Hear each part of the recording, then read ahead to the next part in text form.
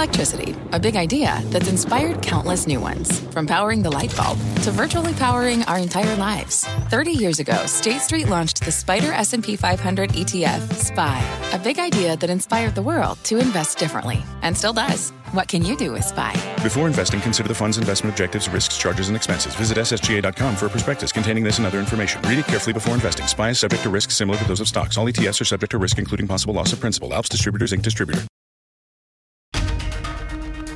This is Squawk Pod. I'm CNBC producer Katie Kramer. Today on our podcast, it's Veterans Day, and former CIA Director General David Petraeus says it's a good day to give thanks and to hire our servicemen and women. What our portfolio companies have learned is that hiring a veteran is not just the right thing to do, it's really the smart thing to do from a business perspective. And while we're talking strategy, the retired Army general says Joe Biden's campaign promises may not live up to geopolitical practice. What you can do then is manage endless wars, because ending endless wars is a great campaign slogan, but it doesn't always work out the way you intend it. And ride-sharing app Lyft is hoping for a lift to its business post-pandemic. CEO John Zimmer. The company is a great recovery stock because it's tied to mobility and transportation and economic activity. It's Wednesday, November 11th, 2020. Squawk Pod begins right now.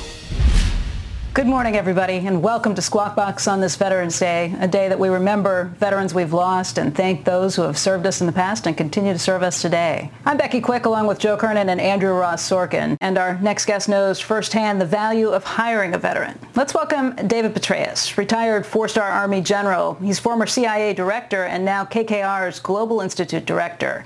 KKR's Vets at Work program, by the way, has hired nearly 90,000 veterans and their spouses since the program's launch back in 2011. And General, thanks for being with us today. It's great to see you. It's great to be back. It's a wonderful Veterans Day tradition. Yes, you join us every year to talk about this. But what's really important is this is not a one-day event for you all. This is something you are focused on all year. I think just since last year, you've hired something like 10,500 veterans or their spouses to put to work through KKR. And that's really amazing. Why don't we talk about what you're getting when you hire a veteran and why a lot of these veterans have had much tougher times coming back into the workforce? Well, what our portfolio companies have learned is that hiring a veteran is not just the right thing to do, it's really the smart thing to do from a business perspective.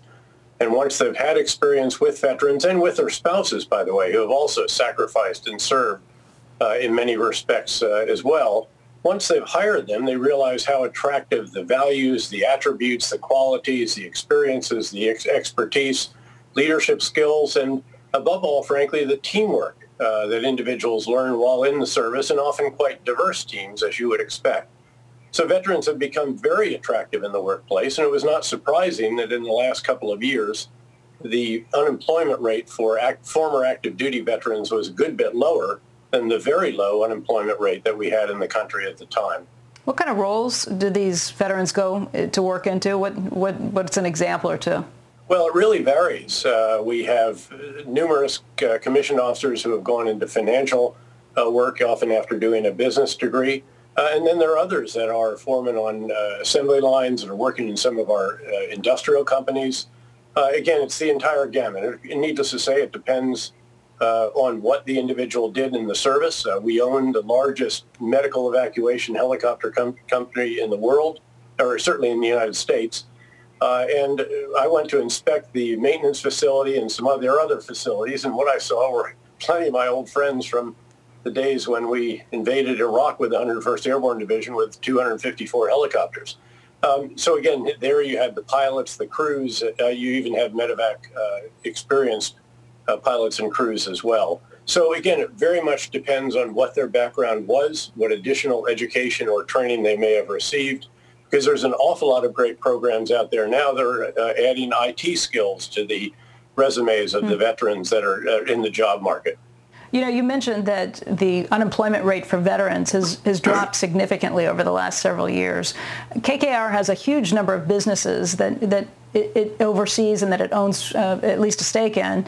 What did it used to be when you would go to the head of a business when this first started out and tried to explain to them why a veteran would make a good job candidate? And what's it like now when you talk to heads of businesses?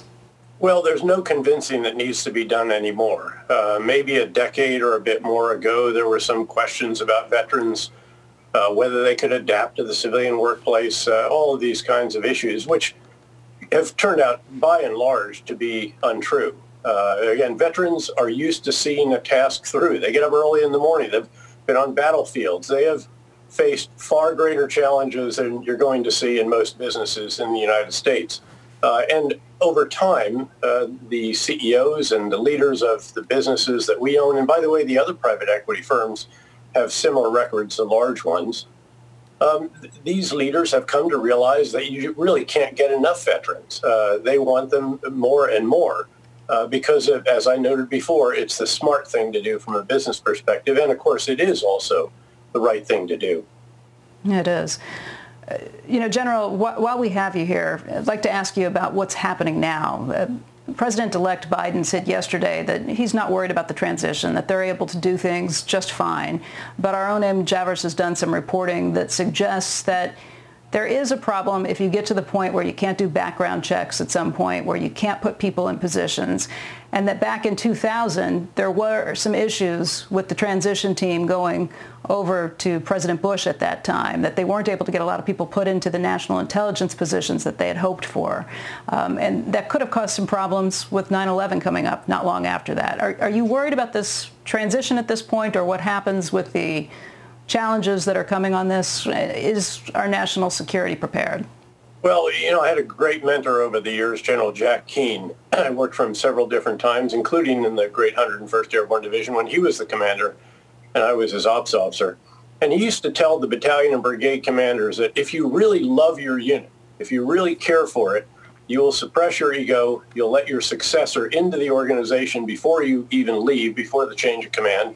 Get out of your house so that your successor can move in, and even move out of the office so that your successor can move in there, say a day before the change of command ceremony, so that everything from there on out goes smoothly because, again, you deeply care about your unit.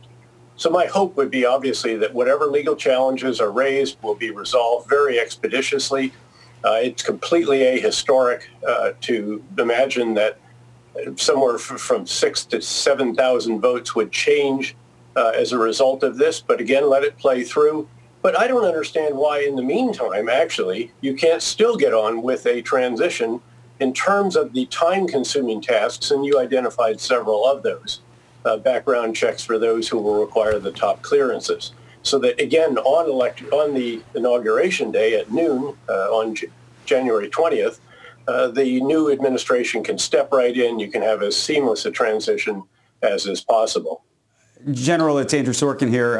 We had talked to Alex Azar, Secretary of Health and Human Services, and asked him about whether his transition team relating to COVID, given that we have this raging pandemic, would speak with the other side, if you will, the Biden transition team. And the answer clearly was no. Are you suggesting that these folks do this without the blessing of the White House? Well, obviously, they're not going to do it without the blessing of the White House. That has been clearly indicated.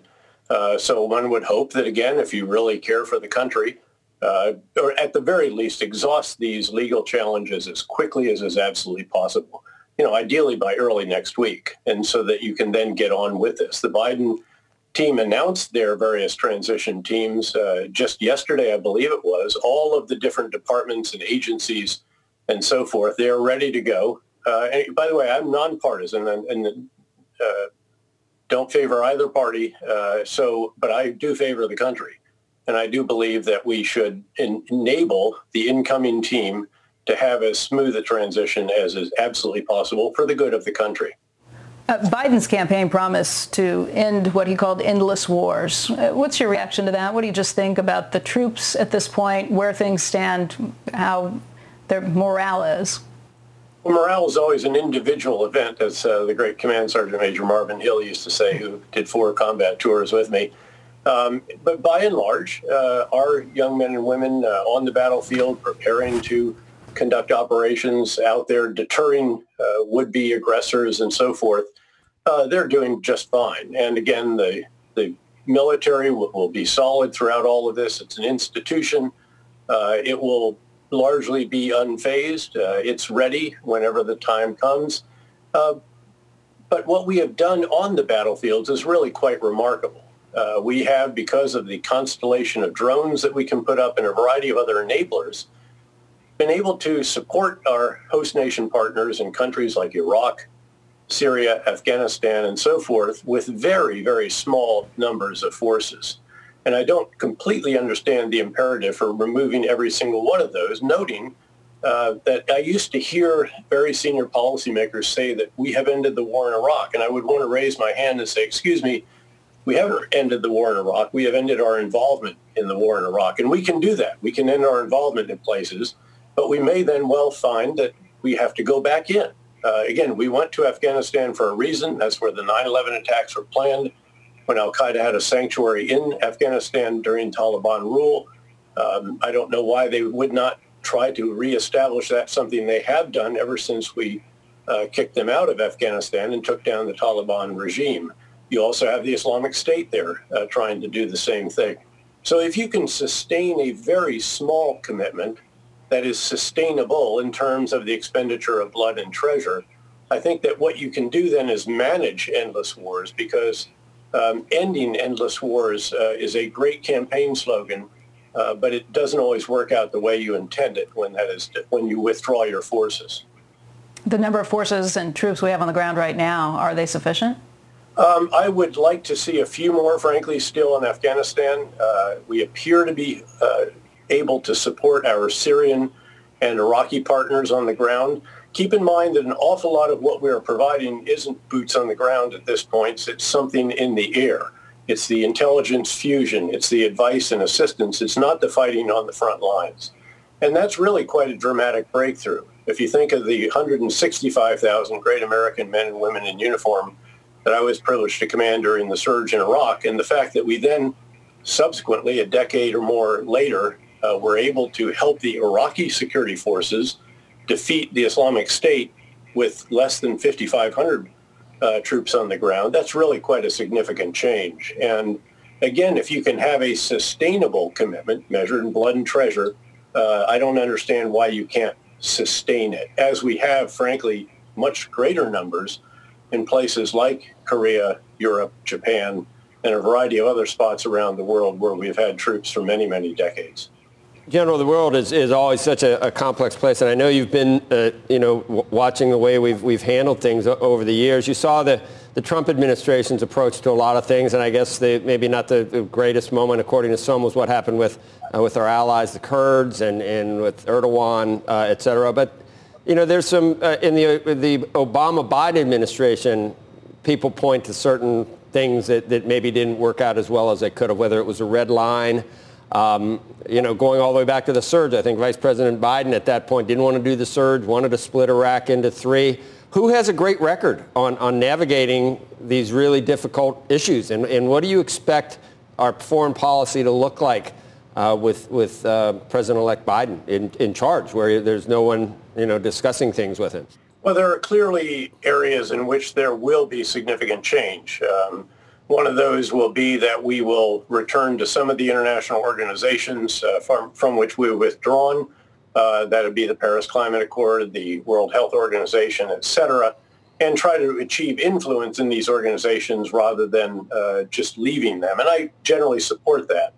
I would also submit that the most important effort in the world, the most important relationship in the world, that between the U.S. and China, will be one that is hopefully coherent, comprehensive, so it employs all of the capabilities that you have in the government, whole of governments with an S on the end. So it would include all of our allies and partners, and that apparently the president-elect is already reaching out to leaders around the world and trying to revitalize, if you will, some of those relationships that have been hurt a bit, noting that there are others, by the way, which were sustained at very high levels.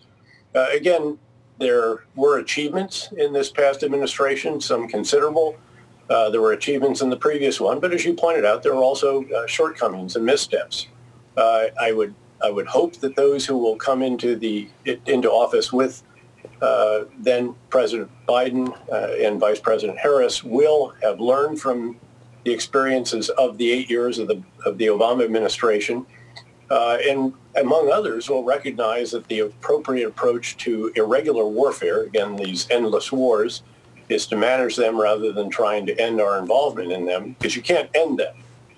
And then also, certainly, as the understandable shift in focus to the Asia-Pacific, the Indo-Pacific, takes place, that there is an effort that is firm, not provocative, to engage China, and also to, if possible, influence China on some of the issues where the competition is the fiercest, while, of course, building on other areas where there are opportunities for working together. General Petraeus, I want to thank you for your time with us this morning and for shining a light on veterans on this Veterans Day. We want to thank them and thank you, too, for your service. Always a pleasure to be with you again, Becky, and service was a privilege. Thanks.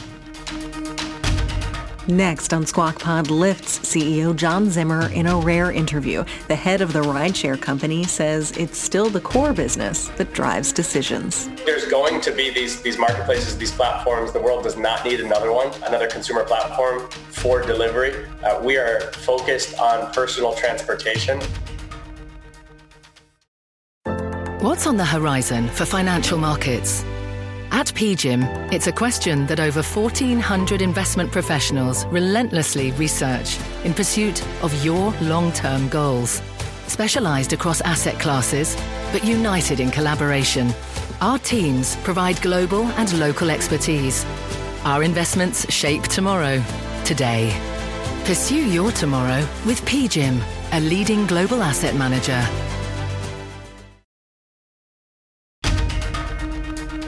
This is Squawk Pod from CNBC. Here's Andrew Ross Sorkin.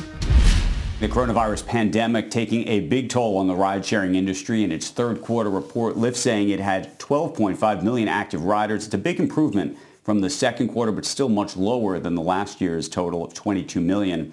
Shares popping as much as 6%, helped by news that Lyft is looking now into food delivery. This all following Monday's 26% gain. That was the day we heard that Pfizer's coronavirus vaccine candidate could be more than 90% effective. Joining us right now is Lyft's co-founder and president, John Zimmer. John, it's great to see you. The last time we saw each other in person was IPO day. It feels like a million years ago at this point. Let's talk about where things are right now with the business. Clearly, the market is giving you credit or hoping to give you credit for what the world may look like 12 months from now. But there's a lot of wood to chop between now and then, in terms of getting more riders in the vehicles and also trying to figure out how potentially to diversify this business. I know you've been talking about food delivery. Obviously, your biggest competitor, Uber, has had that advantage during this period, but you want to approach it differently.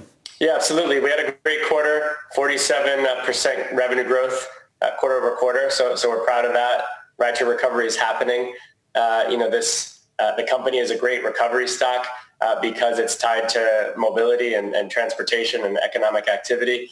And on delivery, it's a broader concept than food. Food was just an example, but the basic premise is there's a large B2B opportunity to use the platform that we have, the technology we have, and partner with the drivers we have to help retailers and all sorts of businesses deliver all types of packages on a last mile basis.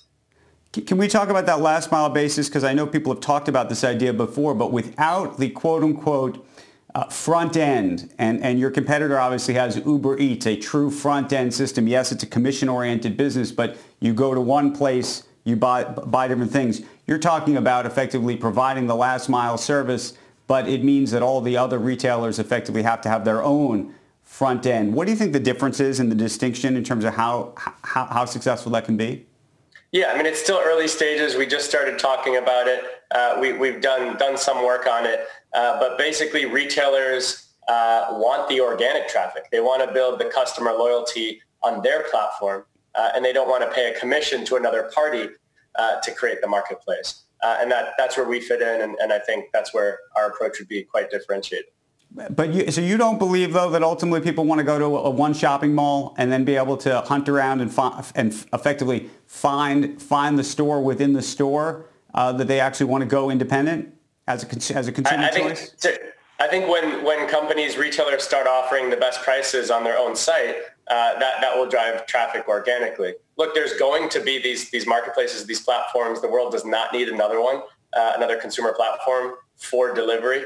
We are focused on personal transportation. That said, since we have the technology, we have a phenomenal driver base that is looking for earning opportunities. It's something else that we will look at, and stay tuned for more. John, speak to us about the path to profitability at this point. What has to happen? Sure. So we reiterated that we are on track and we plan to hit that on an adjusted EBITDA basis, the profitability milestone by the end of next year. Even with slower ride growth than expected, we've pulled out $300 million on an annual run rate. By the end of this year, we'll have pulled out $300 million of ongoing expenses, which allows us to hit that target, again, with much lower ride volume. When you think about a potential vaccine and your drivers, what's that timeline look like for you? And also, do you imagine potentially trying to help drivers financially or otherwise in terms of getting access to that vaccine?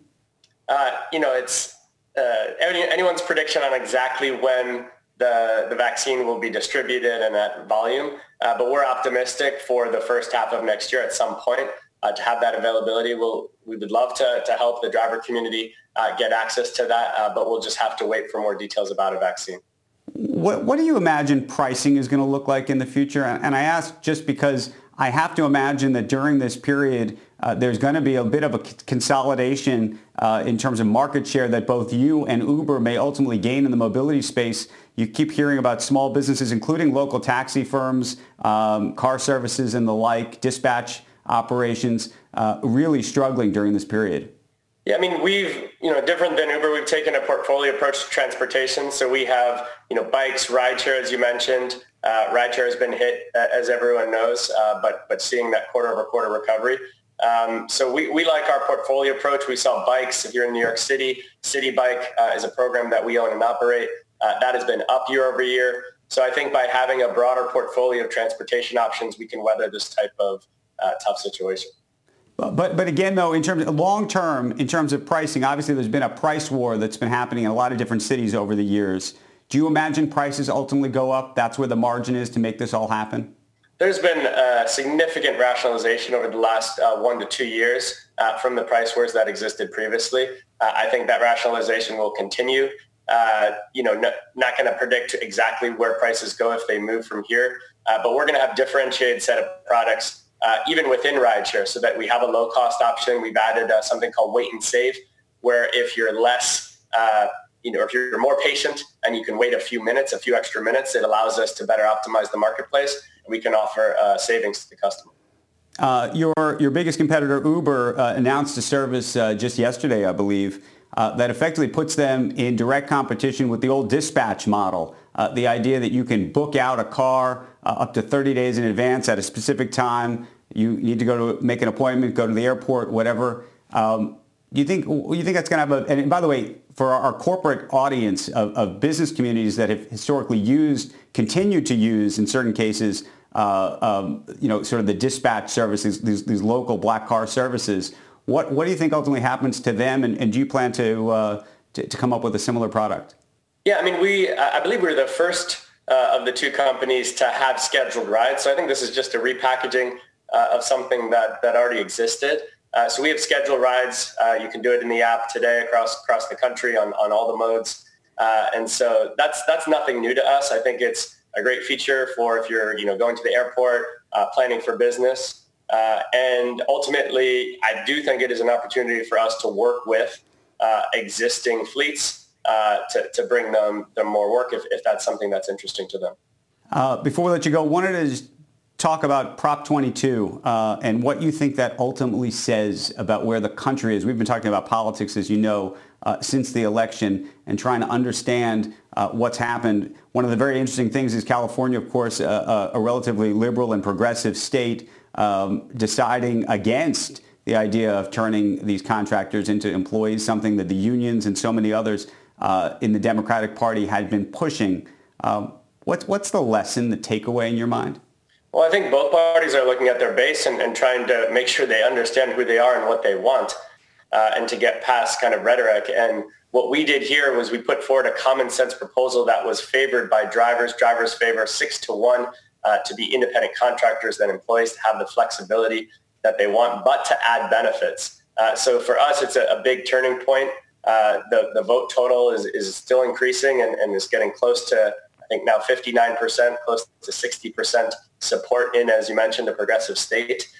So you can have new solutions that are compromises. And I think that the result demonstrates that. Okay, John Zimmer, great to see you. We'll be right back. This podcast is supported by FedEx. Dear small and medium businesses, no one wants happy customers more than you do. That's why FedEx offers you picture proof of delivery, packageless and paperless returns, as well as weekend home delivery to 98% of the U.S. on Saturday and 50% on Sunday. See the FedEx service guide for delivery information. FedEx Ground service is also faster to more locations than UPS Ground. See what FedEx can do for your business. Absolutely, positively FedEx. Sometimes it takes a different approach to help you unlock your true potential. With Capella University's game-changing FlexPath learning format, you gain relevant skills you can apply to your career right away. Earn your degree from an accredited university and be confident in the quality of your education. Imagine your future differently at capella.edu. Capella University is accredited by the Higher Learning Commission. Learn more at capella.edu/accreditation. And that's Squawk Pod for today. Thanks for listening. Squawk Box is hosted by Joe Kernan, Becky Quick, and Andrew Ross Sorkin. Tune in weekday mornings on CNBC at 6 a.m. Eastern and subscribe to Squawk Pod wherever you listen. Apple Podcasts, Spotify, Stitcher. Thoughts? Comments? Want to say hi? Tweet us at Squawk CNBC. We'll meet you back here tomorrow.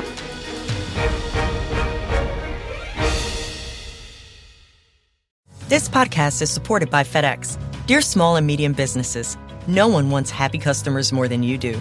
That's why FedEx offers you picture proof of delivery, packageless and paperless returns, as well as weekend home delivery to 98% of the U.S. on Saturday and 50% on Sunday. See the FedEx service guide for delivery information. FedEx Ground service is also faster to more locations than UPS Ground. See what FedEx can do for your business. Absolutely, positively FedEx.